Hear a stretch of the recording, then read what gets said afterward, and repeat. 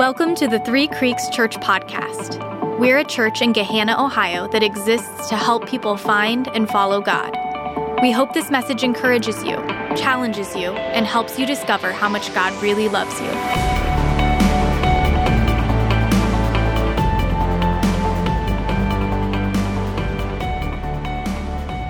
My name is Joel.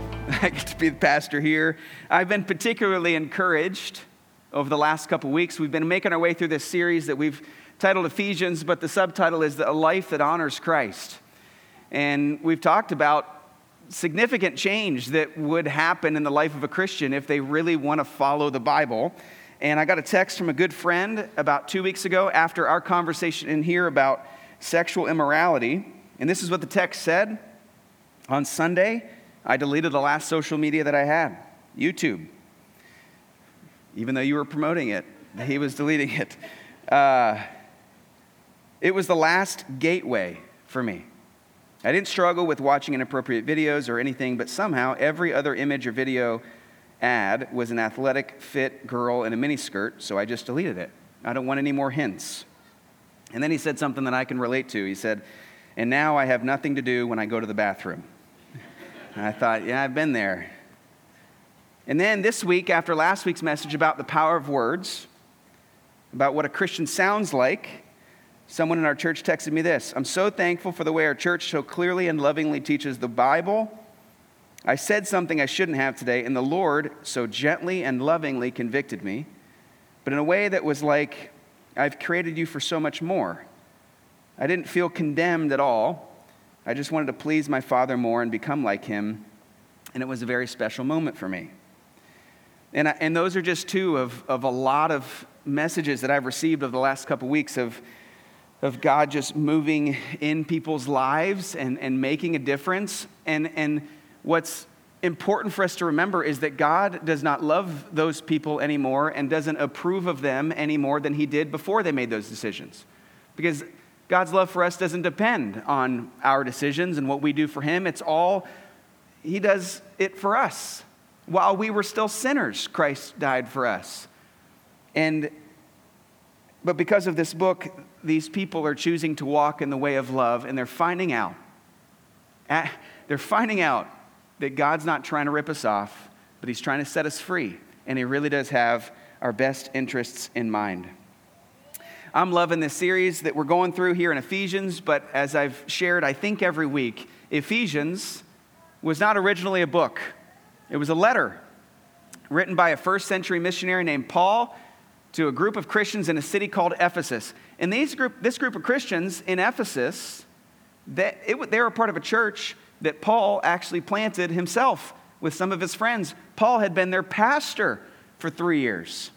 Well, and then he moved on to another city, was arrested there, taken into house arrest in Rome, and he writes his friends in Ephesus a letter, and we have it in our Bibles as the book of Ephesians. The first half of the letter, chapters 1, 2, and 3, packed with theological truth that we need to know. And then chapters 4, 5, and 6, packed with commands that we're not just supposed to know, but we're actually supposed to follow. And this is, I've tried to say this very carefully and very consistently. The commands in the latter half of this letter, it's not a list of things for us to try so that we can become something that we are not, but rather it's ways for us to become what we already are in Christ. We have been given new life in Christ, new hearts in Christ. And so what we're studying today, what we're looking at today, this is not a list of ethical ideas that everyone should attempt. No. This is what a Christian is called to do because they're in Christ. They're becoming what God has declared that we are. And if it's true, if God really has given us new hearts and new life, how could we remain the same in every area of our lives? It would be impossible.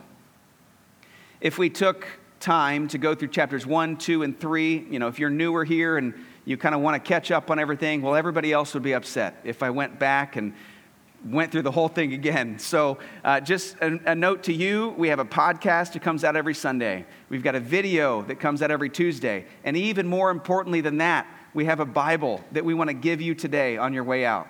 There's a stack of them right there, and you can take a Sharpie and put your name on it. That would be our gift to you. And this is what I really need you to know.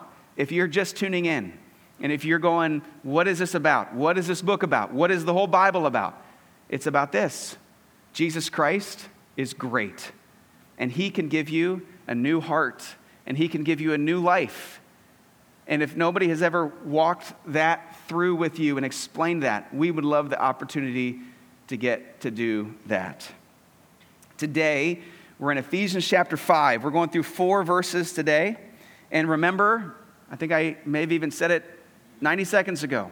These are commands that the Christian should follow, to walk in the way of love, to live in this others-oriented life. This is how a Christian shows, I've been transformed. I've been given a new heart. And at times, as you read Ephesians 4, 5, and 6, our natural inclination is to dig in our heels and say, I do not want to change. But the Bible demands that we do. There's a moment in the life of somebody who puts their faith in Jesus that we call it justification. It's a Christianese word. It's this moment, boom, where we pray and we receive Christ. And we are declared innocent in the eyes of God. And then immediately following justification begins this process of sanctification, which is the process of becoming more and more and more like Jesus. It's this process of walking in the way of love, living in an others-oriented way. And today what we're going to find out, it means that we walk in wisdom. So let's look at these 4 verses here in Ephesians 5, verses 15, 16, 17, and 18. This is what it says. Be very careful, then, how you live, not as unwise, but as wise, making the most of every opportunity, because the days are evil. Therefore, do not be foolish, but understand what the Lord's will is. Do not get drunk on wine, which leads to debauchery. Instead, be filled with the Spirit. So in summary, don't be foolish, be wise. Don't waste your time. Make good use of it. Don't get drunk. Be filled with the Spirit. Let's go through it just kind of one verse at a time and discover maybe a little more about what God's trying to say here. Verse 15, it says, be careful then how you live, not as unwise, but as wise. Paul emphasizes it. He says, he doesn't just say, don't be unwise, be wise. He says, be careful. In fact, be very careful. Why does he need to emphasize the need to be very careful? Because we are hardwired to be idiots. I was FaceTiming with 2 of my friends from 9th grade last night and was reminded of the idiot that I am. And if you think back to 8th grade or 9th grade I imagine that you might think the same. I was reminded last night that when I was in 9th grade, my friend had a wart, and I said, I know how to fix this. Well, you just have to burn it off. And so I took a lighter, and I held it up to his arm and attempted to burn his wart off, and he still has a scar and still has a wart from that in 9th grade. In hindsight, I thought, oh, you're supposed to freeze it off, but anyways, the damage was done. I'm an idiot. And then here's another way that I'm an idiot. The person that I love the most in this world, my wife Morgan, is the person that I'm the most selfish with and the most unkind to in the way that I speak. I'm an idiot. I'm a hard-wired, unwise person. That's how I was born. So I have to be careful then to be wise. Early in a person's faith, early in a person's life, as they start to read the Bible and spend time with Christians and go to church, they might be inclined at the beginning to ask questions like this. They read this and they go, what am I allowed to do now? What is okay? What can I do? Those are questions that the Corinthians, another group of people that Paul had to write letters to, they were asking a lot of questions. What are we allowed to do, Paul? What can we do? What is okay to do? And the big debate in the Corinthians church was, what are we allowed to eat? We've been told for years that we're not allowed to eat pigs, but all the Gentiles, they love bacon. What are we allowed to do? And so they ask Paul, is bacon okay? Are hot dogs allowed? Can we eat ham?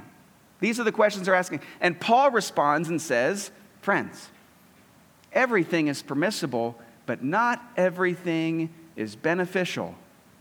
In other words, there's great freedom and grace in Christ.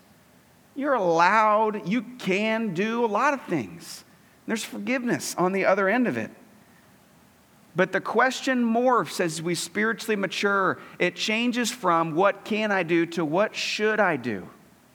It changes from what am I allowed to do to what is best. What is okay to what is wise, what is beneficial, not just to me, but those around me. Those are the questions that a mature Christian or even a mature person begins to ask. I interacted with a 13-year-old this week who told me about a movie that they were going to watch.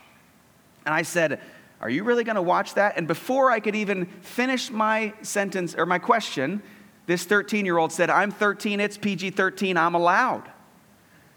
And I said, on my high horse, I hopped up on him, and I said, a mature Christian doesn't ask, what can I do? A mature Christian asks, what should I do? And then he said, shut up. And then he watched the movie. And I can only throw shade because I was dumber as a 13-year-old. Because that's how a 13-year-old thinks. It's how a young person thinks. It's how a young Christian thinks. What can I do? What am I allowed to do? What can I get away with? And as we grow up, we begin to ask better questions. What should I do? What is best? What is beneficial? What is wise? Paul says, be careful. Be very careful. Not to be unwise, but to be wise. What will we do if we're wise? Well, verse 16 says that we'll make the most of every opportunity because the days are evil. So what Paul is not saying is that these days in Ephesus are peculiarly evil. I don't even know if I pronounced that very well, but I think you get what I'm saying. Even though they may have been, that's not what Paul is making a comment about. Paul here is making a comment that the world in which we live in is a world in which evil is present. And you can't possibly disagree with me on that. It's important for us to understand that the world, as God created it, was perfect, sinless, not broken. But this world that God created has been spoiled by man through sin, and then now it is fallen, it is broken, and it is full of evil. And for us that sit here in Gehenna, it's easy to point to other states or other places in the world and go, yeah, that's evil. But it is a lot more uncomfortable for us to look at ourselves or look at our friends or our schools or our kids and go, evil is here. Like, this is evil. Consider the parent-teacher conference. The mom and dad walk in, they're hearing about how their first grader's doing, and the teacher begins by saying, well, they're a little this way, they're a little that way, they're not so nice to their friends sometimes, they talk, and the parents just cut the teacher off and go, so what you're saying is our son is bad. And the teacher goes, well, no, we would never say that. And the parents go, no, I think the best way to say this is that they're evil. And the teacher would go, you can't say that in school. No. Of course not. The kids aren't evil. But the reality is, friends, is that's what the Bible says. Not just here, but over and over and over. And we might be tempted to think, well, that's a terrible thing for the Bible to say. But that's not true. Because unless we get the diagnosis right, then there is no possibility of a cure.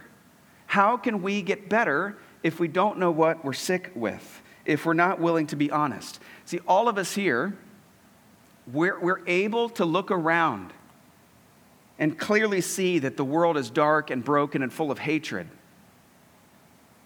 That the days are evil. And you might be tempted to look at me right now and say, Joel, it's been a nice weekend so far. Why? Why the gloom? Why are we talking about this? Because even on our best days, with all the accomplishments and the achievements and the programs and the progress, even on our best days, the fact of the matter is that in every person there's a deep, deep shadow that overshadows even our greatest achievements. And we are hard-pressed to explain why we are the way that we are without the Bible. If you have ever been angry, confused, when you see a war in the world. I hear about war going on in other places in the world, and I just think, why? Why? It's just an expression of the war that is going on in our hearts. Why would nations are just the collections of individuals. So why would it be surprising that there's a war going on somewhere in the world when husbands fight against wives, when parents fight with children, when bosses fight with employees? Why does it surprise us? We have the capacity somehow to be jealous and hateful, to have bitterness towards people, and we weren't taught this in school. We're just naturals at it. We're just naturally good at harboring those kinds of feelings. When we looked, remember when social media came out 20 years ago or so? At first it was like, wow, this is just really going to connect people. And it is amazing that you can FaceTime with people across the world, not saying that it's all bad. Listen to what the founder of Twitter said a couple years ago. I thought, this is Evan Williams, I thought once everybody could speak freely and exchange information and ideas, the world is automatically going to be a better place. He says, I was wrong. Wasn't he? Because the days are evil and the world is broken. And unless we get the diagnosis right, there can be no possibility for a cure. God, through the prophet Jeremiah, let me just explain what God did in this space. God, through the prophet Jeremiah, says this: you have terrible hearts. And then God, through the prophet Ezekiel, says, I will give you new hearts. What we want to think is that we don't need a heart transplant surgery. We've got eczema. We just need a little cream. Just patch us up. We're mostly good. But the reality is that we need a heart transplant surgery. We need new hearts. All of us, every person that has been born. And if that is stunning or shocking or seems severe, it should be. It should be, because that is the depth of the deadness that we're born in, and that is the life that God offers us. And this cannot be found in anything else other than the person of Jesus Christ. He is the one that can give us a new life and a new heart. So in light of that, in light of the fact that we're kind of making our way through a broken world, even if we have a new heart, we're still surrounded by sin and brokenness, and so it's tempting to want to wander back into that prison cell. In light of that, be careful how you walk. Don't be foolish, be wise. And one place specifically that Paul wants the Ephesians to understand, he says, one place we need to use wisdom: don't get drunk and be filled with the Spirit. So we should talk about that for a second. Churches all over the world are all over the map on alcohol. I grew up in a context where sipping champagne at a wedding would have been seen as scandalous. And now I'm pastoring a church where I'm not sure if any of you don't drink beer. I know people in this church that are brewing their own beer in their garage and sharing the gospel over one. You know what I'm saying? So there's a lot of people in a lot of different places. I was texting with a friend about 2 weeks ago when I told him I was going to have this conversation. He goes, I've been in church my whole life. I can't remember ever really talking about this. It just feels like this falls into this category of the don't ask, don't tell. And I said, not at Three Creeks. In Three Creeks, we're going to be honest. We're going to talk about things that are going on in our lives. And so verse 18 says, don't get drunk on wine, which leads to debauchery. Instead, be filled with the Spirit. Christians, here are some questions I have. Are we allowed to drink? Should we drink? How much are we allowed to drink? How often can we drink? Can we drink at a church event? You want to talk about making missionary kid Joel a little uncomfortable? What if we're at a wedding or a sporting event or a bachelorette party, or we're on vacation, or we're at home by ourselves? What if we're around somebody who struggles with alcoholism? This says don't get drunk, but can we get tipsy? How tipsy? Let's consider what the Bible says about this topic in other places other than Ephesians 5. There's really no question that it's to be regarded as one of God's good gifts. God planted the first vineyard. He knew exactly what would happen when a grape would be crushed, fermented, stirred, and pressed. And he knew people 2,000 years later, I guess maybe even more than that, would be taking it and bottling it and putting Snoop Dogg's face on the bottle. Like, God knew all of this was going to happen. In Psalm 104, he knew that wine would make a man feel glad. He knew that it would be served in the church's most important meals and in the courts of the temple, Matthew 26 and Isaiah 62. The writer of Ecclesiastes tells us that we're supposed to eat food with gladness and drink wine with a joyful heart. Paul writes to his protege, Timothy, who, by the way, was pastoring the church at Ephesus when he wrote it. And he says, hey, I heard that you've got some stomach problems. You should have a little wine. It'll make you feel better. I don't think Paul was onto it there, because for me, the acid reflux just goes up when I have wine. But hey, Paul wasn't a doctor. He was a missionary.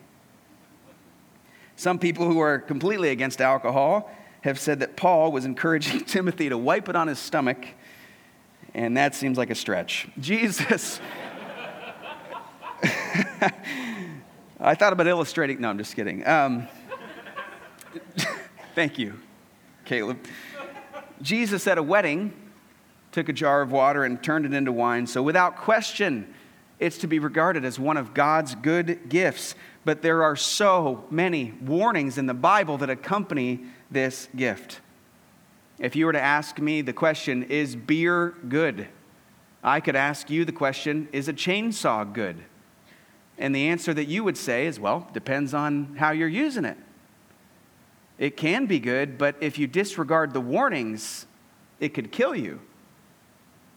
And so these warnings accompany the gift. Listen to some of these other ones. Proverbs 20, verse 1. Wine is a mocker, beer a brawler.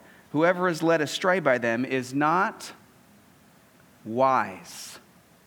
Be careful, be very careful to not live as unwise, but to live as wise. Moses describes wine as the venom of serpents. Paul writes to the Romans and says, if you're going to drink, okay, but don't drink when it could have a negative effect on a brother or sister. If it would cause them to stumble or to sin or for them to be led astray. Maybe you can handle it, but if they can't handle it, don't drink. It's not worth it. Hosea writes, beware of wine. It takes away understanding. Alcohol is marketed to us as a stimulant. It'll get you going. But the reality is, scientifically, is that it's a depressant. It might give you a boost at the beginning, but it's a depressant. It depresses parts of the brain that aid us in having self-control, judgment, understanding, balance, and wisdom. It takes away understanding. Be careful, Christians. Be very careful not to live as unwise, but as wise. And then just let this soak in for a minute. Don't rush through this one. Who has anguish? Who has sorrow? Who is always fighting? Who is always complaining? Who has unnecessary bruises? Who has bloodshot eyes? It is the one who spends long hours in the taverns trying out new drinks.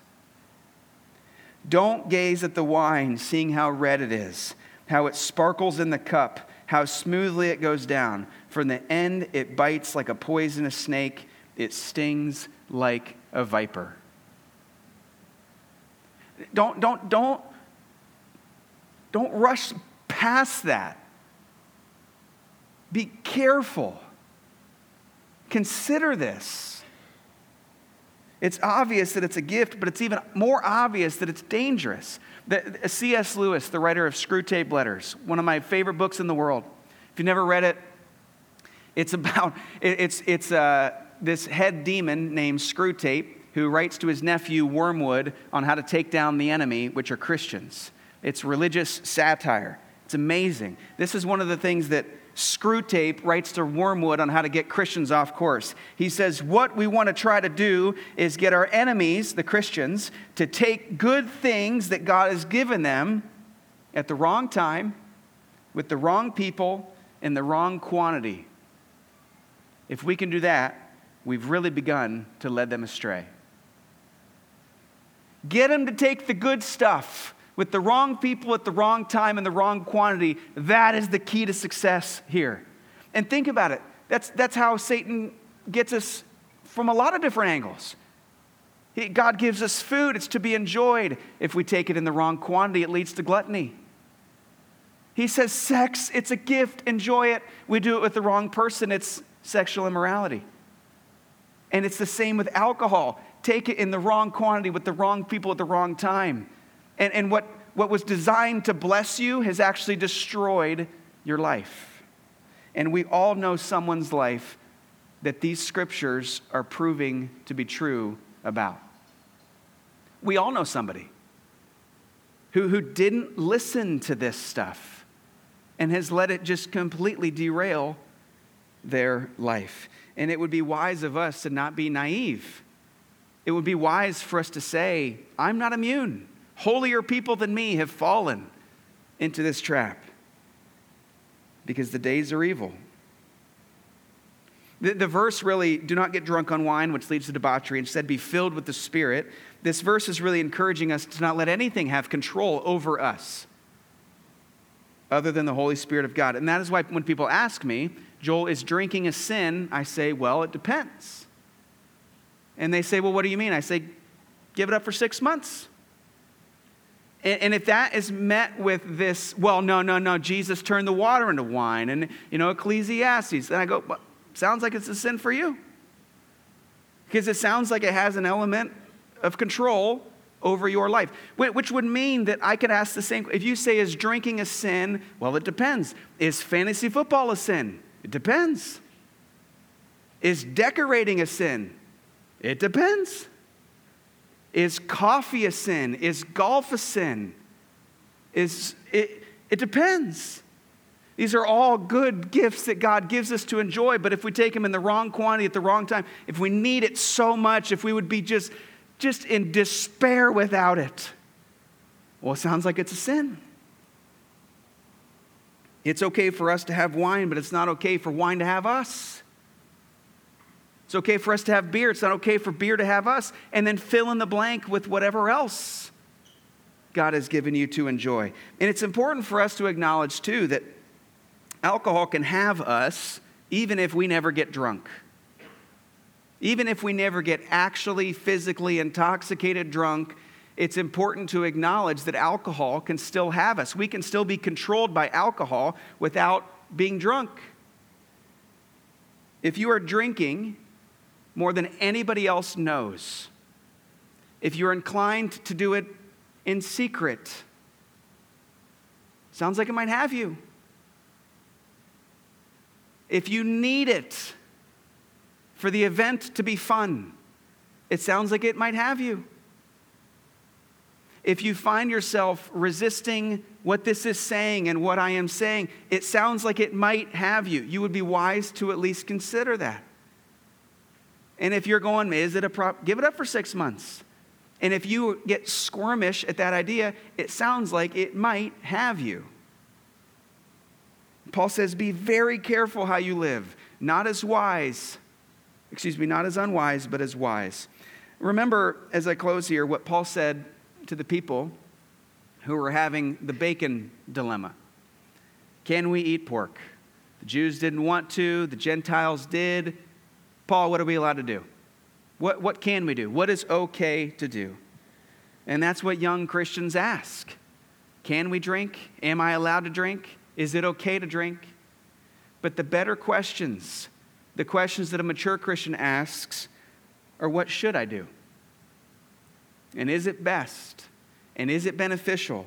And is it wise? Because when Paul was talking to them about the bacon dilemma, he He gave him one verse that kind of guides him through the decision-making process. This is what Paul writes to him. He says, no one should seek their own good, but the good of others.